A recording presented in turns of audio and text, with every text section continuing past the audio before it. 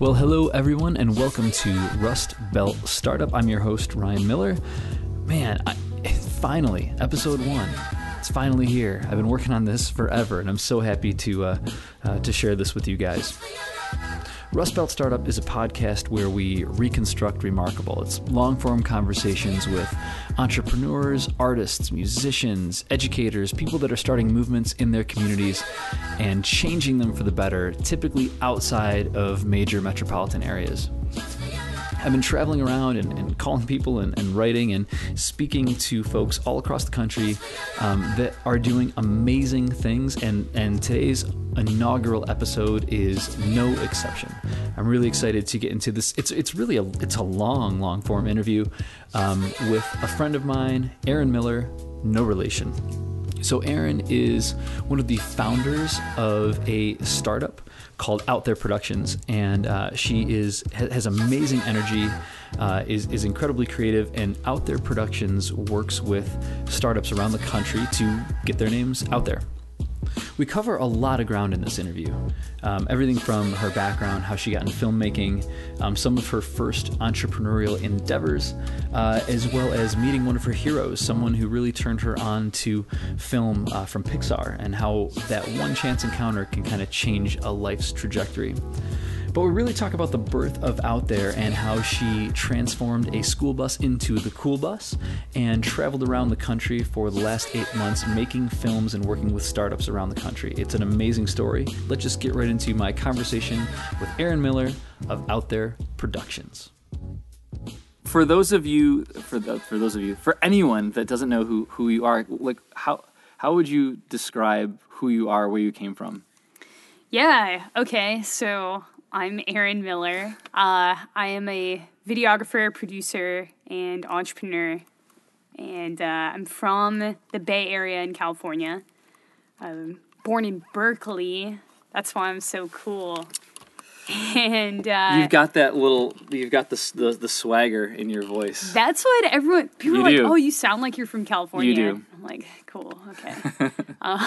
Yeah, and I ended up in Syracuse. I came out here for school, but I never thought I would end up on the East Coast. Mm-hmm. I thought I would go to art school, study animation, work at Pixar, and have like a great life there. But it turned out not to be super linear, point A to point B. Mm-hmm. So, yeah, when I was a junior in high school, I got an opportunity to study on the East Coast. And you apply for this scholarship program. It's called the Ivy League Connection. Mm-hmm. And it's for, the Ivy League, high-performing students? Yeah, it's for, students who are trying to get out of the Bay Area, which seems like, why would anyone... It's counterintuitive. Right? It was why would anyone want to leave? But, people don't usually because they're comfortable. Yeah. But for people who are trying to see what is different and want to go on a free Upstate trip, New York. yeah, they can apply and go. So you can go to and these universities open up specific programs mm-hmm. for high school students during the summer. Mm-hmm. So you can go to UPenn, Yale, mm-hmm. Brown University, Vanderbilt, some mm-hmm. Other fancy, yeah. So my brother went to Yale a year before me, and he had a great time. Mm-hmm. And it's basically a trip where you get spoiled by the superintendent of your school district, mm-hmm. and then they just bring you to the East Coast, and you get to tour a bunch of schools, and then you stay for a month in the dorms at a university. So I applied the following year, and I went to Brown University, and I realized that the people there were not smarter than me, but they were just as smart. And for some reason, I thought to go to an East Coast school, you had to be some sort of prodigy. But I'm just these people are relatively human, so I'm gonna go for it. So mm-hmm. I decided to apply to East Coast schools. And so you applied to Brown? I applied to Brown, didn't get in. In retrospect, kind of glad that I didn't get in. But yeah. Ended up trying to decide between Ithaca College and Syracuse. Oh, I went to Ithaca, actually. Yo. Class of 2003, man. Ayo. Yeah. Nice. And go ahead. There's the Park School for Communications. Yeah. I don't remember. I don't think I got into the Park School, but I ended up going to the business school, and I think it's because it was kind of I had no idea what I wanted to do. business, you could, do whatever. But I really wanted to do audio production. Okay. Because I wanted to produce records, But I couldn't get into the music school. And so I was like, well, the Park School is really good. So if I got into the business school, I could take classes at the Park School. Mm-hmm. And so I did audio production for like a minor, and I hated it. Like, I just hated it. So. Like, you didn't like the staff or just what process? It was? It's kind of like, when you get started on something and you think it's going to be one thing and then you get into it and it's another. I didn't like, it was geared heavy towards TV radio. Interesting. Right. And so it wasn't, I couldn't do the music kind of stuff that I wanted to. And we were, I felt like, and tell me if this is wrong, like, because maybe did you do animation or did you do videography? What was your college? major? Yeah. Advertising. Advertising. Okay. So like we were spending a lot of time, they teach you the fundamentals, right? And this was obviously like early 2000s. We were literally like slicing tape and editing tape together. And I was like, I don't know. I couldn't find tape today if you wanted me to find tape to edit together, and everything was really geared around like the sound effects and commercial. I just didn't like it, so I dropped it. Anyway, that's totally. So you went for advertising. I went for advertising. Okay. So I was trying to figure out what I wanted my major to be, and I was trying to do like an art related thing, and then my college advisor was like, "Dude, you've never taken an art class in high school or anything. Like, why do you think you would get in?" I'm like, I don't know, like school, like you go to learn. But then I realized I like sort of did some introspective kind of thoughts, and I realized that if I did advertising, then I'd be able to study business, psychology, and art. So that's a good point. Yeah. I was like, okay, and I saw that advertising was listed as a major at both the Park School and Newhouse. So I was like, YOLO. So I just applied. I didn't know anything about like the prestigious communication schools or that kind of stuff. I was like, this sounds like a good concentration. Mm-hmm. So. And you got in? Yeah, I got in. Did you get into both, Ithaca and? Yeah. I unfortunately didn't. If I got the scholarship for the Park School, then I would go there. Mm-hmm. But Syracuse offered more financial aid. Mm-hmm. So I was like, whatever. And then I visited both campuses. Loved Ithaca. It was like kind of in the middle of nowhere. It usually is, but I was ready to like have an immersive 4 years, so I was pretty open to it. But then I visited Syracuse and was like, hey, it'd be cool to be on a big campus in like a city kind of, and see how it goes from there. So when you grew up in the Bay Area, like were you in a city or like the burbs or? I was about half an hour from San Francisco, about 15 minutes from Berkeley. Okay. So I was like kind of in the burbs, but everything was relatively accessible by public transit. Had you ever picked up a camera before you got to college? Yeah. So my brother was actually a lot more into video production than I was. Mm-hmm. He wanted to be a director when he grew up. Okay. And so he found out a way to borrow camera equipment from the local television station. And you basically go down and you're like, hey, like, I have this idea for a video project. I'd love to borrow, like, equipment.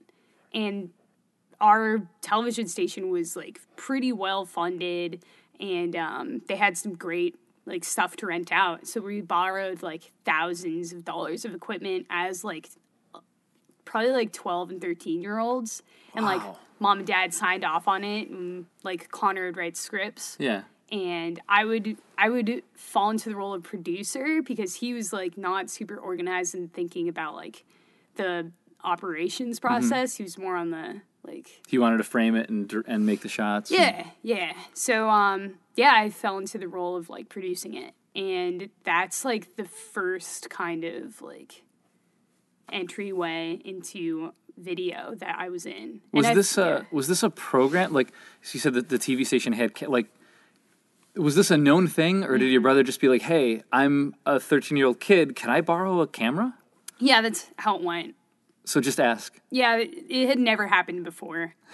And so, like, and the people that were at the station were like, okay, this kid seems legit. Yeah. And they just let him borrow stuff. Wow. So I actually found a lot of our old videos. Yeah. They're not bad. Really? They're pretty good. There's one of them that I starred in. like I didn't want to star in it, but like our main actor dropped out. But it's about this girl, Kaylee, who gets tracked down by the government because her jokes are so bad. And, like, she gets chased around by a bunch of, like, FBI agents because she told, like, they were like, you just can't tell jokes anymore. Sign this paper saying that you won't. And so it was like, okay, I'll sign it. And then, like, I went to a party and I accidentally told a joke. And then I'm like, did I tell any jokes last night? And then, like, there's a flashback, and it's like, I did.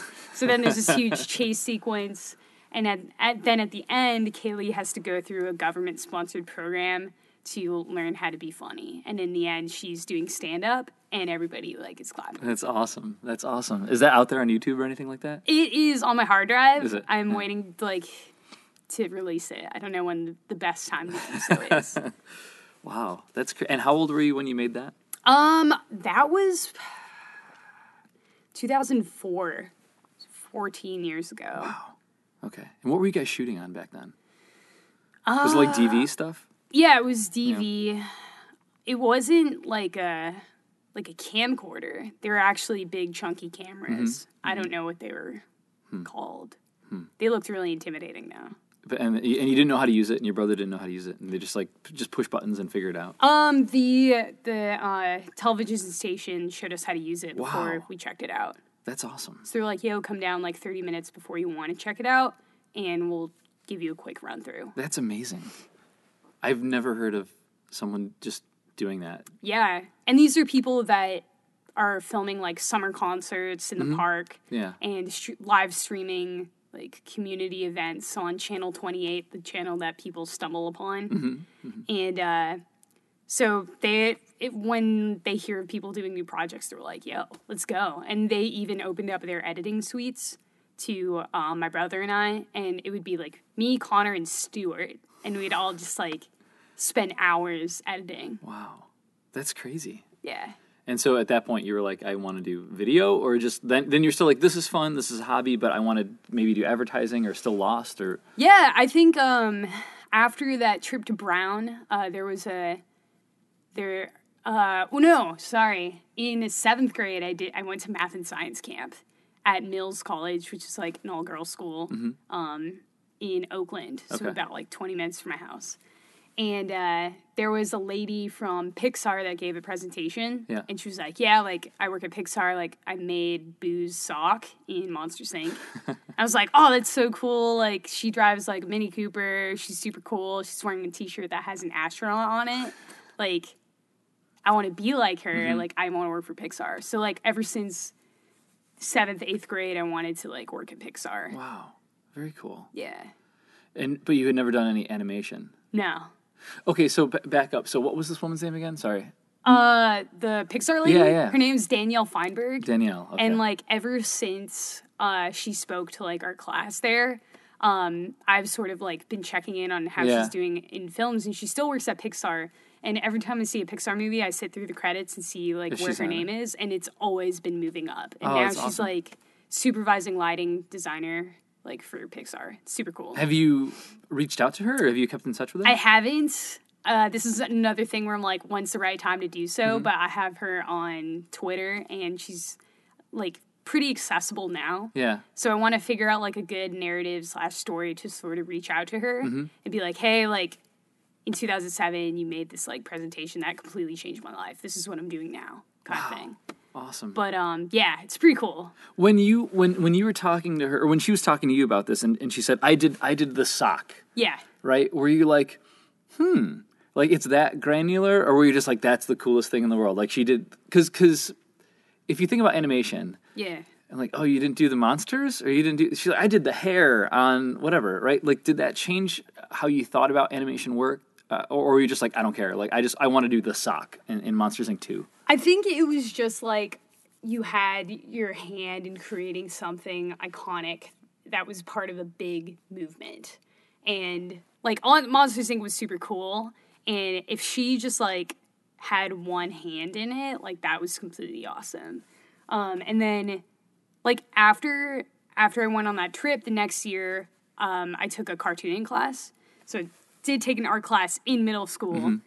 And the dude who was the professor there, he, like, thought my drawings were, like, pretty good. And he was like, hey, like, I have some contacts at Pixar. Do you want to go on a tour there? I was like, hell yeah. Yeah. So it was me and 2 other students, and we got to, like, go visit the inside. And it was so freaking cool. Like, they have the big Luxor lamp out front. Yeah. And, yeah, we sat down and we had lunch with an animator. Wow. So got to get my foot inside. So I'm like, dude, I'm on the right freaking path to, like, work here. So that was also super influential. And I just thought the space was cool. I thought the culture was great. I thought the products that they made were impactful. Oh, they're like the best in the world. Yeah. So it was like, I want to be part of that. I want to tell stories that have impact on people. Like when you watch the first 10 minutes of Up, like you're crying. Like, do you still want to work at Pixar? I still want to work at Pixar. Since it was part of it was like my childhood dream. Like I want to fulfill that. So like, if I ever have kids, I can be like, dude, you need to fulfill your childhood dream just like me. Yeah. Kind of thing. Very cool. Yeah. So I think I'll definitely work there one day. I don't know when, but I know that like whatever I'm doing now will lead up to me working there. It's still on the radar. That's cool. You at some point you're doing advertising, and then you said, okay, well, I'm gonna transition to startup land or entrepreneurship or whatever. And take me through that process. Yeah, so it's a really interesting process of how it happened. Without knowing it, in high school, I was an entrepreneur. And my brother and I made comic books, like zines. And we sold them for like 25 cents. Like super Captain Underpants, George and Harold kind of stuff, where we made friends with people in the office and they made copies. And like we sold them for $0.25 so we could like make more copies of future zines.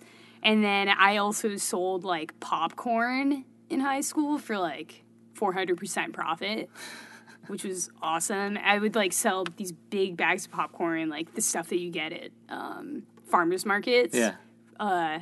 Just, like... Like the kettle corn, the really good stuff, not the microwave stuff. Yeah, but this was just, like, stovetop, like, popped popcorn, really? like, with sea salt, that's it. And, like, I would wake up at 5:45 every morning and make, like, 3 bags.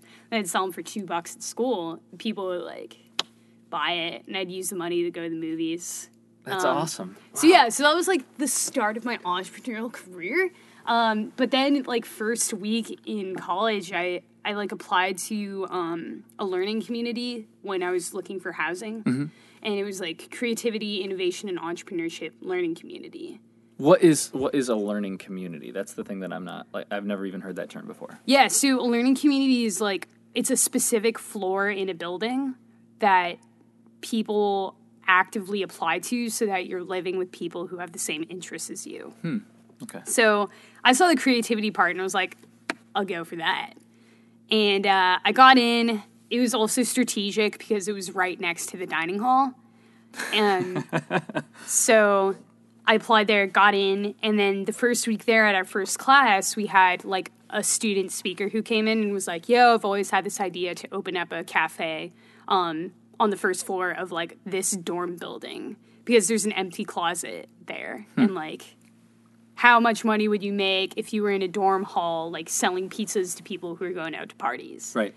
So I was like, I got nothing going on. I'll run the cafe. So me and, like, 4 friends who were also in this learning community were like, let's do it. So in, like, about 2 months' time, we converted a like small storage space into a fully functioning cafe.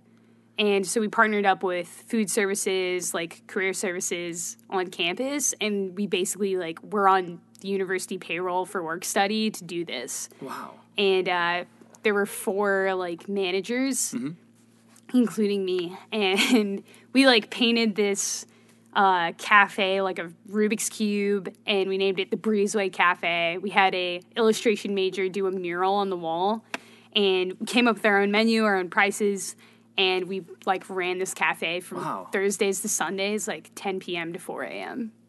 Oh, so it was late. It was all late night. Yeah. Oh, cool. Terrible cool. hours. Well, if you're not out partying, you got to do something. Right? Yeah, making the dough. So, like we ran it for a year. And it went pretty well.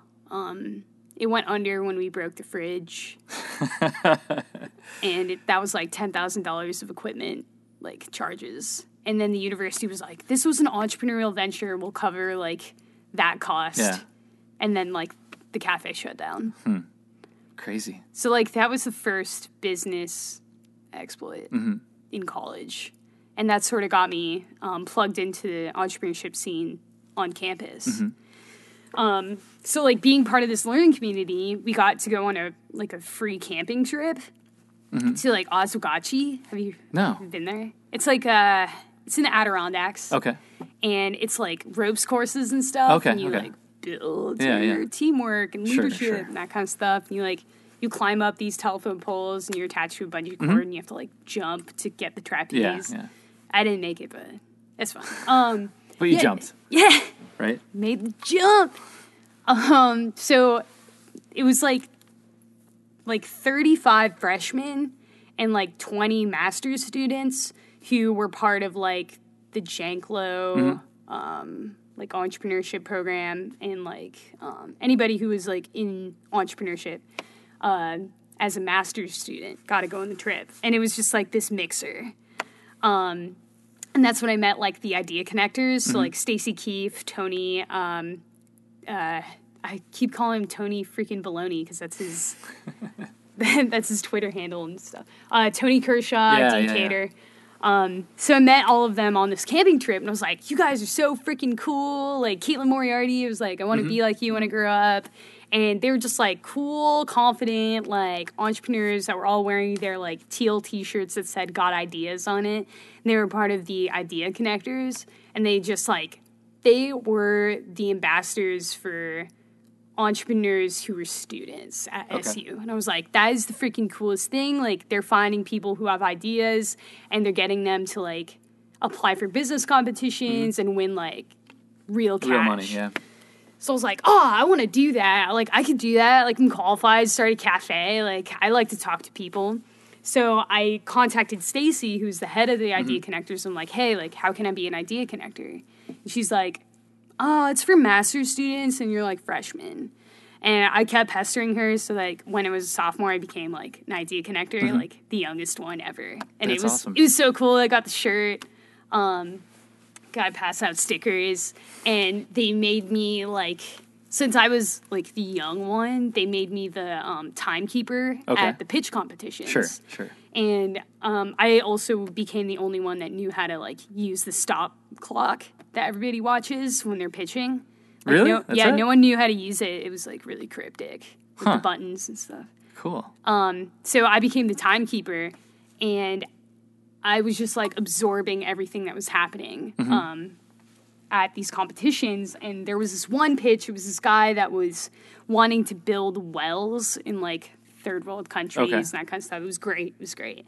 And the judges were just like, dude, like, I don't see what you have done and like what makes you legit. If you have like a 30-second video that showed me what you have done, it would make a difference. It would make a difference, and I would totally give you $10,000. And he was like, crap, like what? And that just like sparked my mind, because when you're in Newhouse, you have to take like a production class, and you learn how to do like nonfiction storytelling, fiction storytelling. You have to do like 2-minute videos. Sure. And you get like, you start to dabble in video production. And I was dabbling at that moment, and I did like my nonfiction piece on another Idea Connector. Okay. Because I thought I was the coolest person in the world. Sure. And during that time, like, that's when I became a timekeeper, and I was watching these pitches of these brilliant people trying to change the world, but they weren't getting anywhere because people didn't think they were legit enough. And so they weren't effectively able to tell a story, basically. Correct. Yeah. And I was like, dude, I'm making videos right now in my class. Like, I could make you a video. It might be like shitty, but it's more than what they got. Exactly. Yeah. So I was like, cool, I'm going to make videos. It's going to be called Out There Productions. We're going to get people out there. Because I would, like, keep a little tally of how many times people would say, like, we're going to get out there and out there stuff. And just like, you know, if you just got out there, it'd be, like, totally fine. And I was like, wicked. So I was like, it's going to be called Out There Productions. And then like this entire time while I was an idea connector, I was like, I needed an idea myself. Like I can't just like be giving people advice and like sending them resources and not walk the walk as well. So like, I need a freaking idea. So I came up with Out There Productions, and like, I was like, yo. So what's the elevator pitch for Out There? And has that changed since you came up with it? Yeah, I think the elevator pitch then was like explainer videos for startups. And now it's like a media accelerator for people with awesome ideas and want to get them out there. Awesome. So, yeah, that was like the birth of Out There Productions. And I was telling people about it, and during one of my like idea connector like meetings with someone, Tony was like, yo, you gotta meet this guy Aiden, like he's cool, he's got good energy, like you guys would sync up. So I talked to Aiden, and he had this idea for an app, and the app was called it was something different at the time. Q Code. It was called Q Code. And he was telling me about it, but he was like computer nerdy about it, and I didn't understand. So I was just like, smile, nod, smile, nod. He's like, Aaron, this is gonna revolutionize like mobile app development. I'm like, okay, I believe you. And so I was like, okay, cool. And he's like, yeah, you know what? Like, just come down. We'll do like a test thing, like a test run with it, and come film it. I'll pay for pizza. And I was like, solid. Yeah, first customer. Yeah, got it. I'll do it.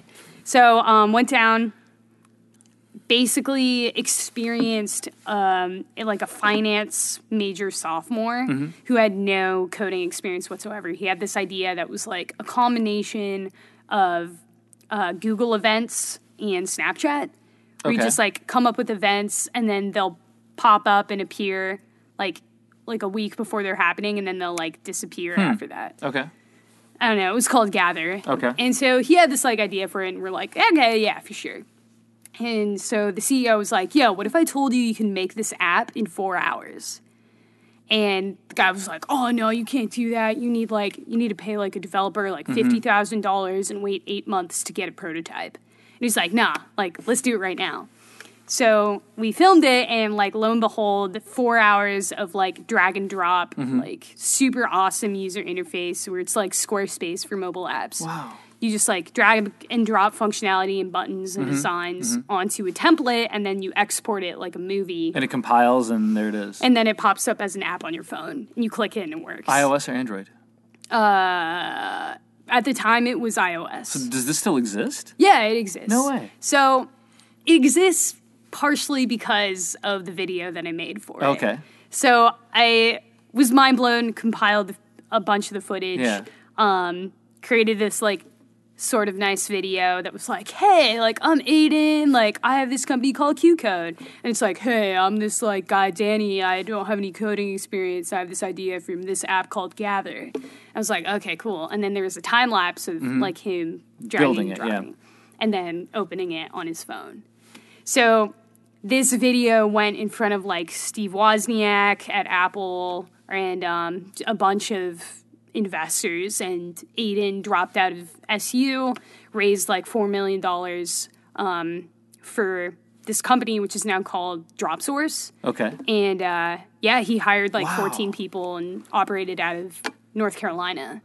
So now he's like not at that company. Like he got bought out by some another CEO. But he had a successful exit. Like he started a company. Exactly. Wow. So that was like my first project and proof of concept. It was pretty cool. Wow. Yeah.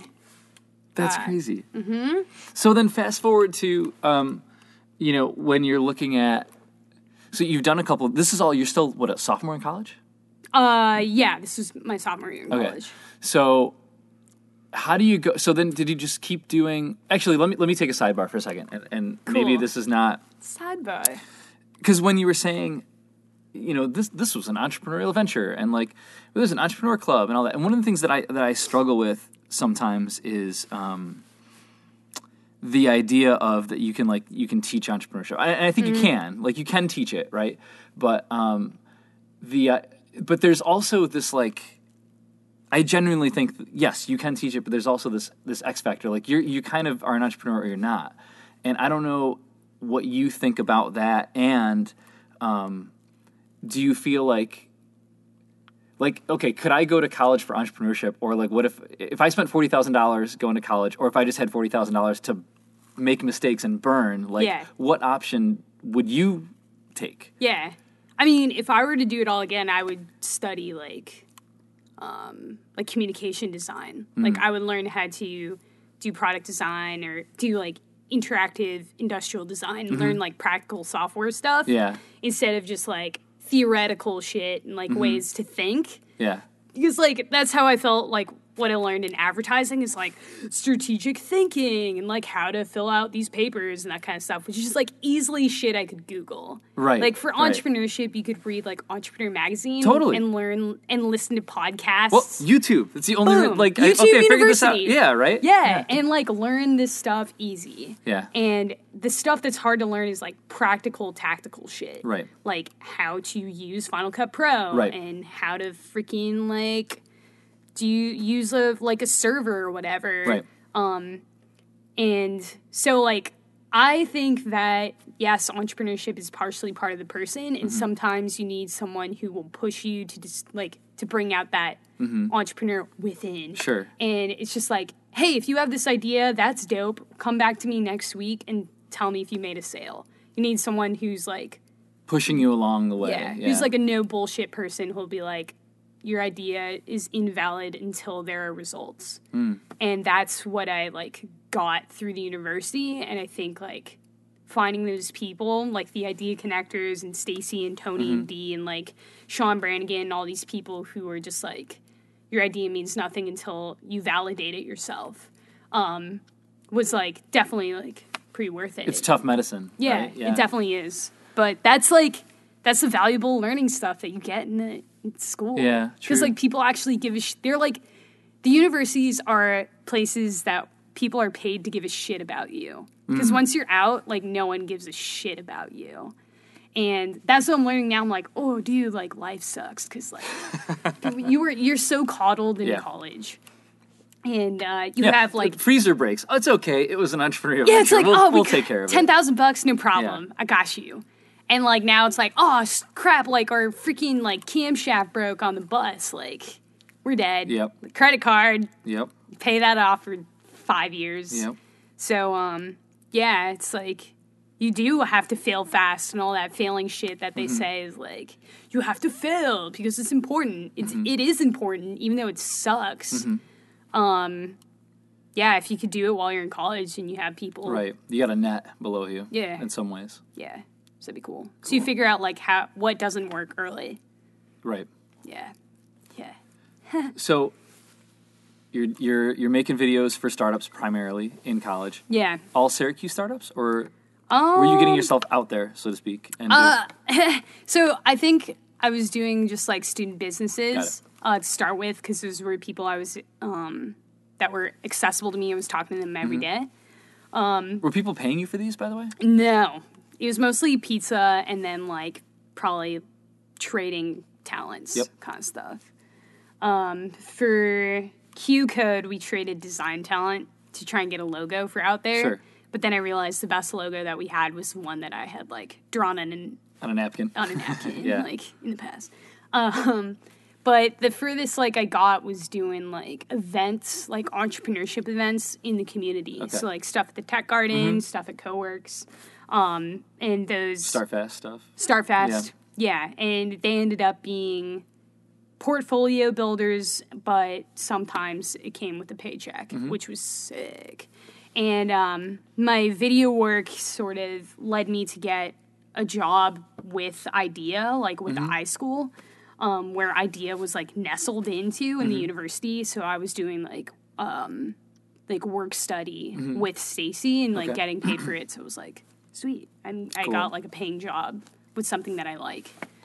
What point did you know, like you were saying earlier, and maybe this comes later, but the idea of you're like, okay, go vet your idea, right? Your idea is invalid until you validate it. Well, there's a difference between like validating it for pizza and validating it for money. Yeah. Right? And so you validated it for pizza. How did you know that this was a valid idea for money? Like at what point Was it just like going out and getting a paying customer, or how did you make that jump and go, okay, I can make money doing this, as opposed to I can just eat pizza for life? Yeah, for sure, which would be fine. Yeah, I think like it was monetarily sort of supported when I started making like YouTube videos for the idea connectors, Okay. like how to apply for this business competition. Like I'll walk you through the process. And it was me in front of the camera, in front of a chalkboard, just talking to the camera. Yeah. And just like my time that I spent recording it and editing it, I could put in my hours. Got it. Like as a worker. And I was like, cool, I'm getting paid for it. I'm not like 100% sure what my first paying gig was for Out There Productions, but just getting like paid through the school was cool enough. It's still money. You're still getting money. Right? Still money, yeah. And I think there were times where people were like, yo, like I could pay you like X amount for a video.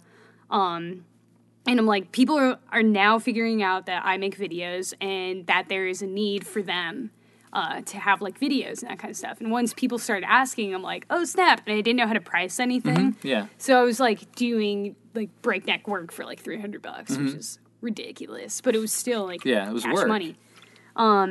So yeah, I just like at some point there was like cash flow. And that's when I started telling my friends who were like studying film and studying content creation, like, hey, like people are paying me to do that and I'm still in school. You should do it with me. And that's like when my friends came on board to like be co-founders. Cool. Yeah. Cool. So where does the bus come in? 'Cause this is what's super interesting. And this is, I think, where I met you at Startfast, I think, a couple of years ago. Right? Has it been like 2 years ago? I can't remember how I met. No, it was Mesh. It was Mesh, right? Yeah. Through Rohan and Ren. Yeah. Who, like, I met on my first day at the job here. I just like, poached them from Syracuse. And I was like, oh, let's come to Utica. How did you go from this to, like, you know what would be great? Like, people are paying us for videos. Let's go buy a bus and live on the road. Yeah. And, like, where does that... How'd you decide that that's the best methodology to make this company happen? Yeah. When I was a sophomore, it was going to be like a winter break or something, and I was going home to California. And during my like idea connector research of finding resources in the community that were like beneficial for entrepreneurs, I found this thing called Oxygen Creative. Okay. Oxygen spelled like AUXGY, or something like trendy. And they were all like Syracuse students or grad students who were working out of the galleries downtown. And they were like a creative hub, like a makerspace. And I was like, what the heck are you doing? So I shot them a message through their website. I was like, hey, like, found your website. Seems pretty cool. I'm not 100% sure what you guys are doing. Do you mind if I, like, stop by and we can chat? And they're like, oh, snap, yeah, roll through. So I meet Marcus Barron and Michael Choi in the galleries downtown. They had maxed out their credit cards renting out an old hair salon. Okay. And converted it into a makerspace. So it was basically all their friends, like, and they were making, like, mini architectural, like, layouts for, like, parks and stuff, and they were 3D printing, like, USB cases that they filled with, like, AA batteries. Okay, yeah. Or, like, rechargeable AA batteries so they could, like, make these little power packs, and they were selling those. And they had, like, a video editing studio, and it was just, like, everything where you make stuff, they had it down there, like, laser printers and all that stuff. And they were all designers, so it looked pretty freaking cool. It was just in-house, or were they like, It's anyone could walk in and be like, oh, I want to create something here? It was a clubhouse for geeks, right? It was a clubhouse, but, like, they had made an LLC, because the university can't, like, pay students to, like, do that kind of stuff, but they could pay a company. To like, so it was affiliated with the university. Just that they were students, but like they were a separate LLC, so that they could do like video work for like events through residential life or whatever. And I was like, okay, and then that's how I learned like, oh, you got to make an LLC to do the like business with the university, and I was like, good to know. Makes sense. So they were like, yeah, man, like, this is our place, super cool. And I was like, what the hell are you guys doing here? And it's like 7 dudes, like maybe 1 or 2 ladies that are just homies, and they wanted their own workshop, so they built it. And I was like, okay, you guys are really cool. And they're like, want to see what we're really working on? I'm like, okay. Of course, yeah. So they take me to the abandoned parking garage that's like under the galleries. Okay. And it's like dark and crazy. And I'm like, all right, like whatever you guys doing down here is like some Batman shit. And they like flip on the lights and there are these storage containers that are in like the parking spots. And I was like, how did you get this in here? And like, how is this legal? Yeah. And they were just like big storage containers. Like shipping containers? Yeah, shipping containers that had like these slats of wood, Yeah. like just screwed into it on the side. So it looked like paneled wood and that kind of stuff. And then they're like, well, check out the inside. Go on the inside, it's like white, like they kind of look like whiteboard walls. Yeah. And then like PVC pipe going around it. And they're like, this is a hydroponics pod. And I was like, what? And so they showed me how it worked. And they're like, yo, once this is done, this will be able to produce like an acre's worth of like crops without any sunlight, and you can do it in like 3 weeks or something. 44 days, actually. 44? Something like that. I've got a hydroponic lettuce set up in my basement. Right, yeah, that's And like it's basically PVC what it is. and a light, and like I have like 24 heads of lettuce growing at all times. Yeah. And you don't have to do anything. You turn the water on in the morning and Boom! Yeah, it's food. food. It's amazing. And so this was the first time I've ever heard of this shit, and my mind was blown. And I'm like, wow, this is amazing. And they're like, it's called Ponics. I'm like, oh, nice, I like it, like hydroponics. And so they're like, yeah, this is what we're really working on. And I'm like, that's solid. And they're like, we want to take it to Silicon Valley. We don't know how we're going to do it, blah, blah, blah, blah, blah. That was it. Like, and then I was like, sweet, can I get a ride home? They drove me home. And then come like a year later, I'm going home again for like spring break or something. And I look on LinkedIn to see who I could network with in my free time, because that's like what you do when you have spring break. And I see that Marcus Barron is in the Bay Area. So I hit him up on LinkedIn. I'm like, yo, what's up, son? What you doing in the hometown? And he was like, yo, we got to meet up for tacos. Can you meet on Wednesday? I'm like, hell yeah, brother. We meet up. And I'm like, what are you guys doing here? And they're like, dude, we bought a school bus and we moved Ponics to like Silicon Valley. And I'm like, what? So Marcus Barron is from New Mexico. And one day they were driving around, they saw an old school bus on the side of the road. It was like $20,000 or something, like 60-foot flat-faced Bluebird bus. That worked. And then they were like, okay, cool, we'll buy it. So they bought it with their credit cards again. Wait. Why they were going to live in it? Or they were going to make it into a like they were gonna do something with it. Bring it back to their workshop in Syracuse and work their science magic on it. Wow. I mean, I guess when you see a bus on the side of the road for sale, like, you just want to buy it. I don't know. These are guys that are working out of a hair salon. That's true. Like, That's I don't true. know what their like brains are. Maybe like. the bus is an upgrade at that point. Yeah. So they're like, YOLO. They bought it. They drove it up to Syracuse. They ripped out the inside, did like oil conversions on it so it could run on biodiesel. And then they put Ponics on the inside. They put like they took everything out of their hair salon and put it on the bus. Wow. They built 7 bunk beds that like could roll up into sushi beds on the bus so that they could live in it. And they spray painted it matte black, and they called it the Blackbird bus. Awesome. So these guys got the bus, filled it up with like old fry juice, and then like drove to California and parked in the Stanford parking lot. Oh my God. Yeah, and so I guess when you park there, you have to move like every like 72 hours, and they just move from like parking space to a parking space. Yeah, until like this dude, like a student there, was so confused like what this like big black thing was doing. So we walked up to the entrance. It's like, what are you guys doing? They were like, oh, like Ponics, like we live here, like ugh. This guy was like, oh, dude, like, you should meet my dad's friend. Like, he does the same kind of stuff. This kid's dad's friend is like Tony Hsieh. Yeah, no way. And oh my God. so like, oh snap. So they go down to freaking like downtown Las Vegas to meet up with Tony Hsieh. And so they live in the same like tiny home community as that guy, and until they got kicked out for being like rowdy and dirty and that kind of stuff.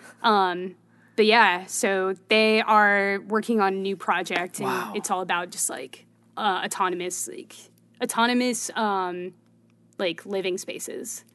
So Wow. yeah, these guys are crazy. So after that, like we were eating tacos, and my mind was blown, and I went back to Syracuse saying I want to do that.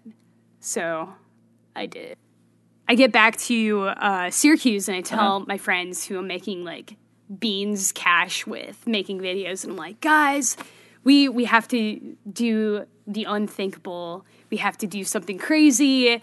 Like this is like P.G. Barnum, greatest showman kind of stuff. Like, let's buy a freaking bus, live on it, make videos everywhere. And they're like, let's do it. So we talked with a bunch of people, talked to some people here who like lived out of a yurt or whatever. And then I was like, dude, like we need to get a bus. I meet this guy, his name's Joe O'Connor. Okay. I meet him here in Coworks. Okay. And he is like, he wants a bus to make like a personal gym out of it and drive around and like. So there's also just, now like, a market for bus conversion, basically, is what you're finding. Yeah, and I'm like, dude, this is amazing. And I'm like, where do you find a bus?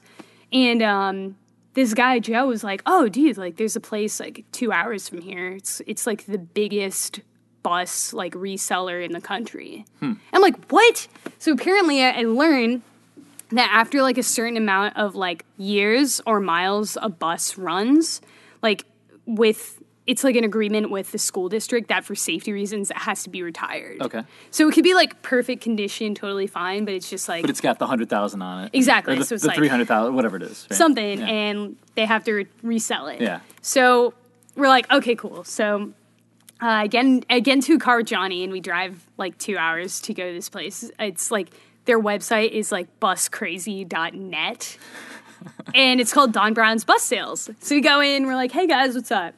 And we figure out that like a short school bus is like between $5,000 to $7,000. Okay. We're like, that's not bad. In working condition. In working condition. Yeah. Like ready to drive out Yeah. and like drive to school.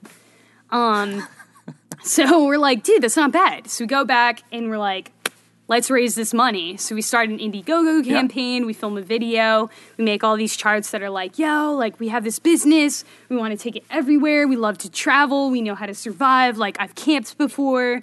And like, we're going to run this company out of a school bus. It's going to be vantrepreneur and this like, we're going to do this nomadic entrepreneurship lifestyle.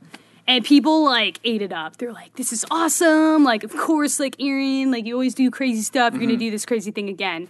And like, the Blackbird bus was like, yeah, you're like our little sister. We're going to give you like $300. Awesome. And so we raised like $9,500 Wow. in like 2 months or something. Yeah. So people gave us free money. It was sick. And during that same time, we like started applying to these business competitions that were within the university because we're like, shit, we have an idea. We know what we're going to do next now. Yeah. So now we have like a viable like timeline to pitch to people to try and get money. So we got like first place in products and services, like that category for this like business competition. Yeah. We won like $6,500 Awesome. in like cash. So won that. We're like, sorry to the other companies that like are doing really well, but like we were making movies on a bus, bro. And so yeah, so we got like all that combined cash. Johnny and I drove down again, found a school bus that we liked, bought it, and then drove it back to Syracuse, parked it at the Gear Factory because Rick DeCito was like, yeah, I got a parking lot, park a bus there. So we did, and it was parked there in May, and Wow. yeah. And you started building it. Yeah, so we recruited like architecture students to do the layout. Yeah. We recruited homies from the industrial design program to like build us a kitchenette, and then we partnered up with Lil Mike D from Salt Makerspace, and he just like taught us how to build bunk beds because none of us had used a drill before. So we like donated probably like 10 hours of his time, just like it was like, yeah, you need like this kind of lumber, you need like these screws and that kind of stuff, and we built like 2 bunk beds and then a fold up bed and like tracks on the ground so we could store stuff and it wouldn't slide around. So it was like all donated labor. and we used like the prize money for all the conversions. It was like probably a $1,000 conversion, very bare bones. Really? Yeah. But yeah, it all worked. We put like a mini fridge in there, realized we didn't know like how to run any power, tried to put in like an inverter, and like I blew it out. Blew it right out. Yep. There it went. And yeah, so then we had like a working school bus, and we're like, crap, we need to drive this to California in 6 days to get like license plates. We got a temporary license, and then I was starting like a part-time job in Portland, Oregon. So I needed to be like on the West Coast. So it was me, my partner, and then my co-founder and like another friend, and we all hopped on the bus and like drove across country in 6 days. So we could park it in like my parents' front yard for the summer and get like it registered, license plates, that kind of stuff before like taking the summer off and vacationing and working. Wow. Yeah. What were you doing in Portland? I was helping my friend start a company, and he needed to do like location scouting. Got it. And to like meet people who were part of the entrepreneurship scene in the area. So yeah, I like worked up there and just like met a lot of people, shook a lot of hands, went to a lot of events. So then you the bus is in California. You get on the bus and you're like, all right, where are we gonna go? Yeah. So so at the end of the summer, we're like, okay, all of our team members, we have to meet up at my parents' house. Yeah. And we're going to figure out where we're going to go and all that jolly good stuff. Yeah. The day before we're supposed to leave. Wait. Let me back up. Okay. So because here's the thing that I'm thinking about. So you have your co-founders. Yeah. They go to California. Yeah. And all without knowing where you're going to start. Correct. So you're just like, come to my parents' house. We got this. We put all this money in the bus. We're going to figure out where to go. Yeah. Okay, I was just checking that that's how loose it was. We had, like, sort of an idea, but we didn't solidify it until, like, a couple of hours. We knew we wanted to head east, and we knew we wanted to take a southern route. Yeah. Because we wanted to avoid the winter. Yeah. And so we were like, we'll figure it out. So the day before we were going to leave, which was the day we were supposed to all meet up and, like, plan, we get a call from Losa, who is from LA. She's in LA for the summer. We get a call from Losa. She's like, "Hey guys, I'm in the hospital right now." And we're like, "Are you okay?" And she's like, "I got hit by a motorcycle." Oh my God. And we're like, "Wait, what?" And she's like, "Yeah, like I was making her summer job was Postmates." Yeah. So like she was just doing delivery stuff. Yeah, deliveries and stuff. So she was delivering Chipotle to a house, and she crossed the street and on foot. Oh my God. She looks, and there's a dude on a motorcycle. She gets hit, like breaks her back in a couple places, fractures her jaw, loses her entire like front row of teeth. Oh my God. Yeah, and is like basically bedridden in the hospital. And so we're like, oh shit, we're supposed to leave tomorrow on the bus. And she was like, yeah, I can't like walk right now. And we're like, legit. So, holy crap. So it was down to me and Johnny. And we were just like, oh shit, like, okay, so we can't postpone this. We gotta go do it. We said we would do it. And, so we're like, dude, Losa's in the hospital. She has to recover for at least 6 weeks. She can meet us in the second city we'll go to. So our plan was to go to a city and stay there for a month.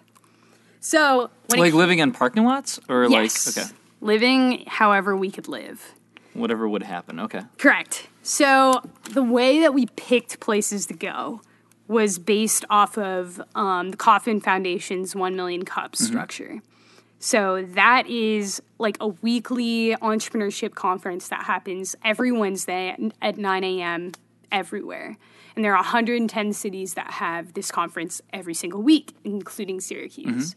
So we're like, okay, cool. We know that every Wednesday in these 110 cities, there will be a meetup of entrepreneurs, entrepreneurial influencers, journalists, and like influential people in the city who are looking to be early adopters of what's next and to lift people up who are trying to build things in their city. This is our target audience. So we planned, so even though there are people like pitching there, you can apply to pitch there as well. So a couple weeks in advance, we would apply to 1 million cups to speak and just tell our story. We weren't trying to sell anything, even though we were.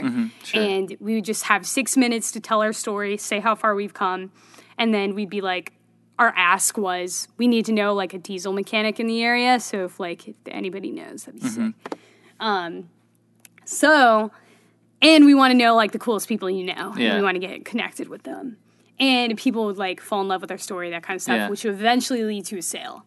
So the first place that we chose to go was Albuquerque, New Mexico. Okay. And we chose to go there because the balloon fiesta, like the hot air balloon fiesta, was happening at the time we were going to go.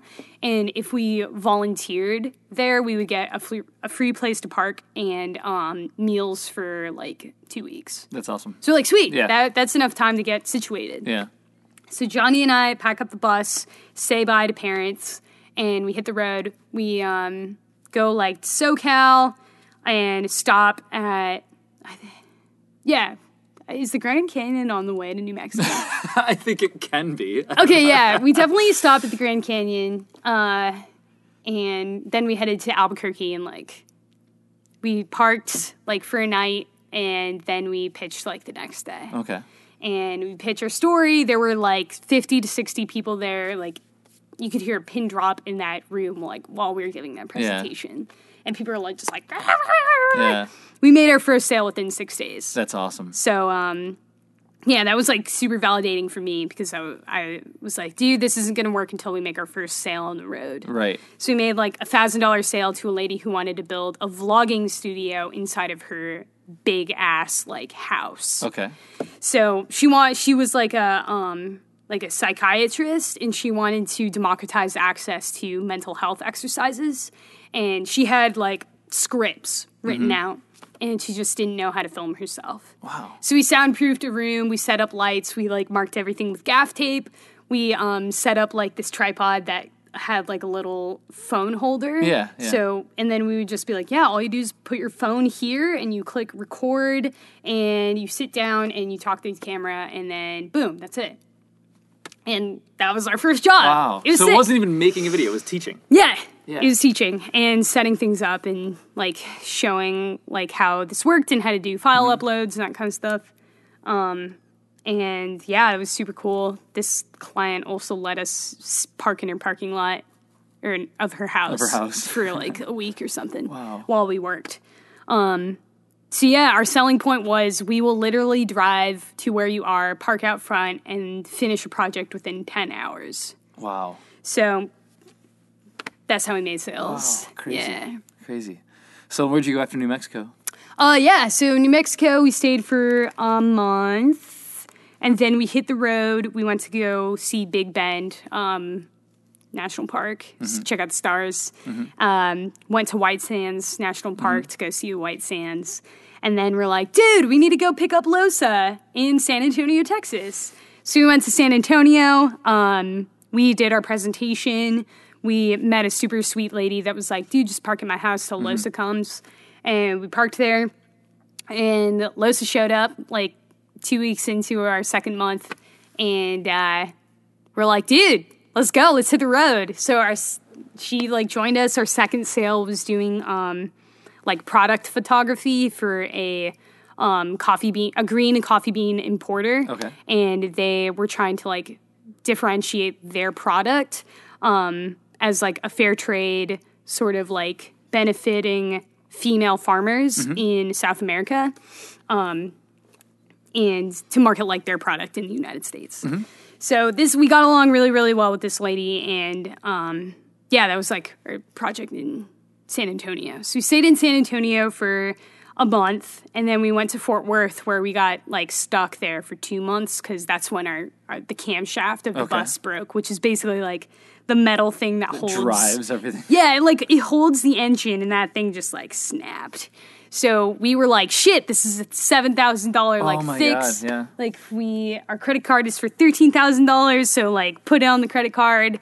That was our place to like live and like sleep and work and that kind of stuff, and it was in the shop, and we couldn't stay at the shop while it was being fixed. Oh wow. So we resorted to couch surfing. And first couch surfing was just like, we met this nice lady, she lives by herself in a huge house, and so we're gonna stay in like all her guest bedrooms. We stayed with her for like 2 weeks. Wow. And then we're like, okay, we feel really awkward now, so then we moved in with Los's cousins, who were like in Arlington, which was like 30-minute drive. So they picked us up, and we lived at their place for like freaking a month or something, and we super squatted. And then what did you do for like were you doing jobs there, or were you literally just like we can't do anything? We were doing jobs. So while we were broken down, we were hitching rides to like local 1 Million Cups. So that was the methodology. Go to fish where the fish are. Yep. Go pitch. Yep. And then go get a job. Yeah. Okay. Yeah. So we were doing jobs. We were doing video work. And we were hitching rides everywhere. Wow. And yeah, it was insane. While we were broken down, we actually finished like 3 jobs, which paid the bills. We basically, all of our sales went to student loans and groceries and gas. But since we weren't paying for gas at that moment. Right, like, it was profit. Yeah. Whoa. That was paying like the credit card bill. Yeah. So, once the bus got fixed, we were like, dude, couch surfing actually kind of worked, like informal couch surfing. Yeah. And then we're like, dude, there's this thing called couchsurfing.com. Let's do it. So we like logged on to couchsurfing, read out our story, posted a bunch of pictures, and we're like, dude, we're 3 like nomads traveling across the country, like trying to fulfill our dream of being videographers, the next like generation of movie makers. Host us at your house, and we'll exchange free room and board with good vibes and like stories. And people were accepting us like left and right. And first person we stayed with was just like a dude who was like a super yogi, and he was like, yeah, like I was in the war, but like now I'm just trying to like be compassionate with people, like come stay at my place. And like this guy would wake up at 4 o'clock in the morning and do like yoga, and you hear like ocean breath like through the walls, and we're like, whoa. And like I rode a motorcycle with him for the first time. It was so cool.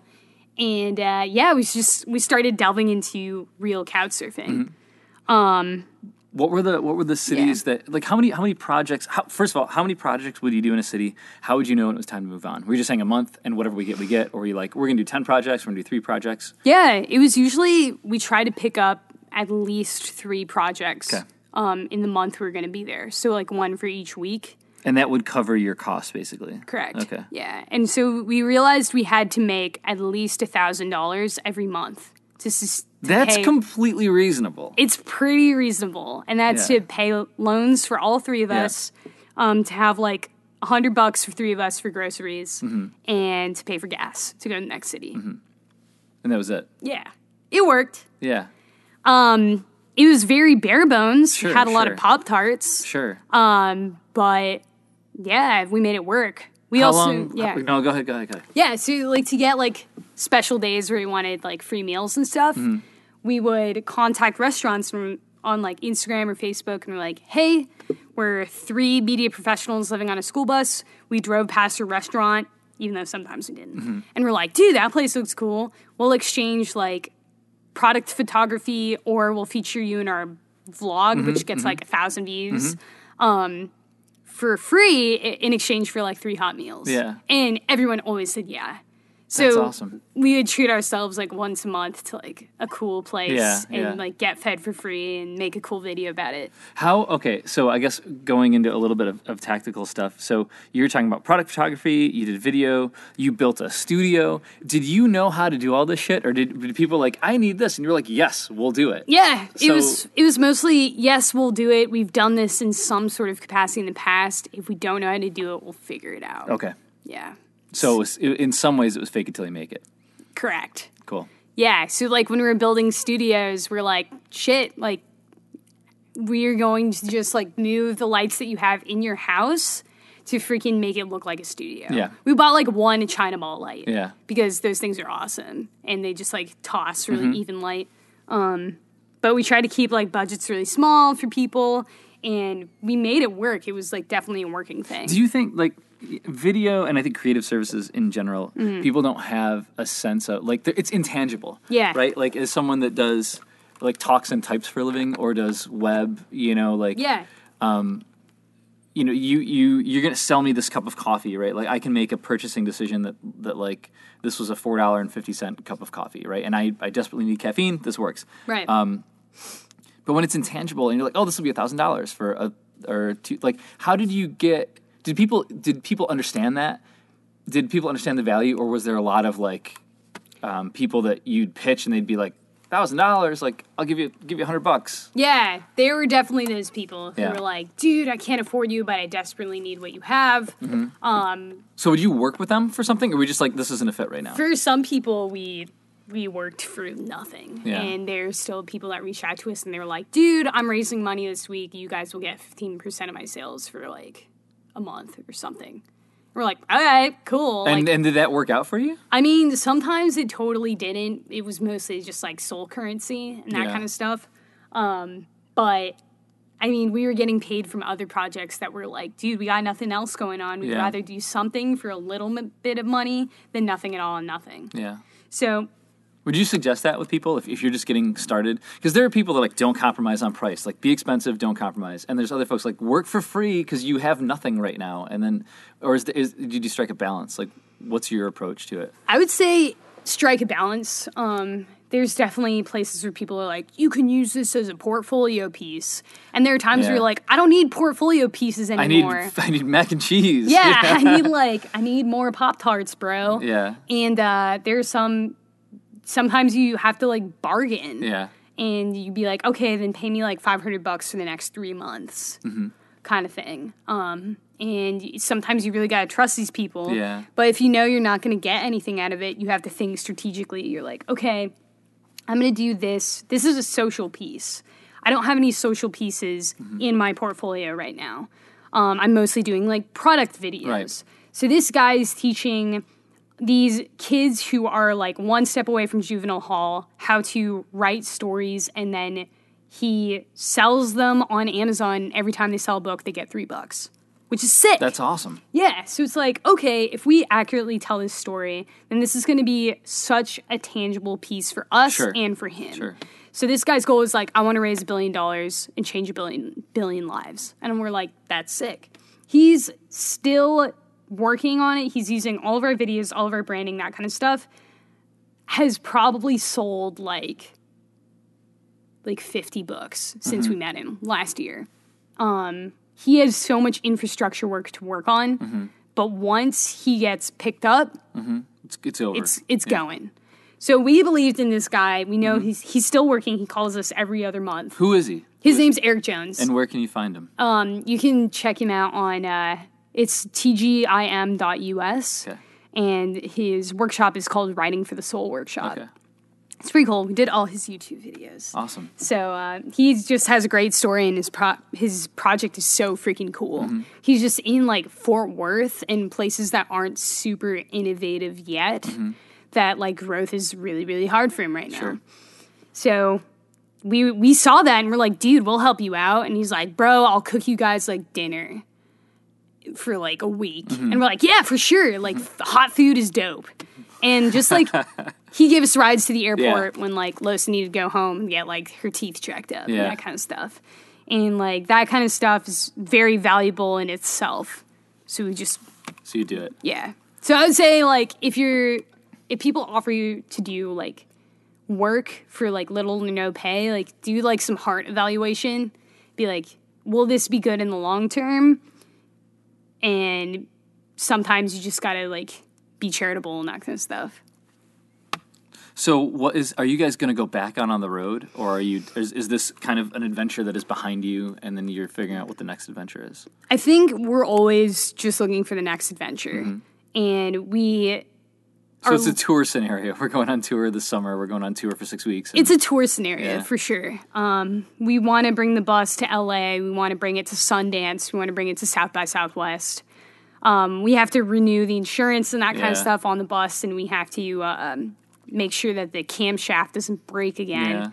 But it is such like a vessel for us to do cool things. And the bus is that, but we want Out There Productions to be that. So let me ask you, I think part of the we've been spending a lot of time on the bus because like it's this great story, it's this great narrative, and you've used that kind of as a way to sell, right? But to build this company. So, and you were talking about like the was it Ponix guys, right? Ponix. Like that was part of their narrative is like this the founder story, the mythology, right? Yeah. Of or the canon of a company. Do you think you'd be as successful if you guys were just like, we don't have a bus, we understand how to do startup videos, and we're gonna try to do everything from, Facebook marketing, Instagram marketing, right? And like we'll go like, that's become such a part of what I think got you in the door. Yeah. Could you do it without the bus? Do you think? I think at the time of what growth we were at, the bus accelerated our growth to be where we are today. So because it was the thing. It was like it was our proof of concept. Yeah, okay. That we could run a business on bare bones. Yeah. And now we don't need the bus to make sales. People are like, "Oh shit, you did that!" Yeah. Like, of course I'm going to hire you because you could do anything. Got it. It would still help, I think, but we would be doing projects and not negotiating price. Yeah, okay. So I think it kick-started us, gave us a lot of press, gave us a lot of awareness and hype, and now we have been legitimized and we could stand on your own 2 feet, right? Exactly, yeah. Okay. But if we want to step it up, then we're going to have to get a boat or something. Where can people find you online if they want to ping you, they want to know more about what you're doing? Where can people find you? You can ping me on any social media account. It's at Aaron the Miller, or you can go to the Out There Productions website, which is otpros.co.com. Was like an extra $20, so we're like, nah. All right, that's it. Episode 1 is in the can, as they say. So thanks a lot for tuning in. Thanks to Erin for being the guinea pig for episode 1. It was great to talk to her. So very, very important. If you liked today's show, which I hope you did, please hit subscribe. If you did not like today's show, please hit subscribe. We'll get it eventually. If you want to get in touch with me, you can visit rustbeltstartup.com, or you can hit up our Instagram at rustbeltstartup, or email hello@rustbeltstartup. Thanks a lot for tuning in. We will see you guys in about 2 weeks.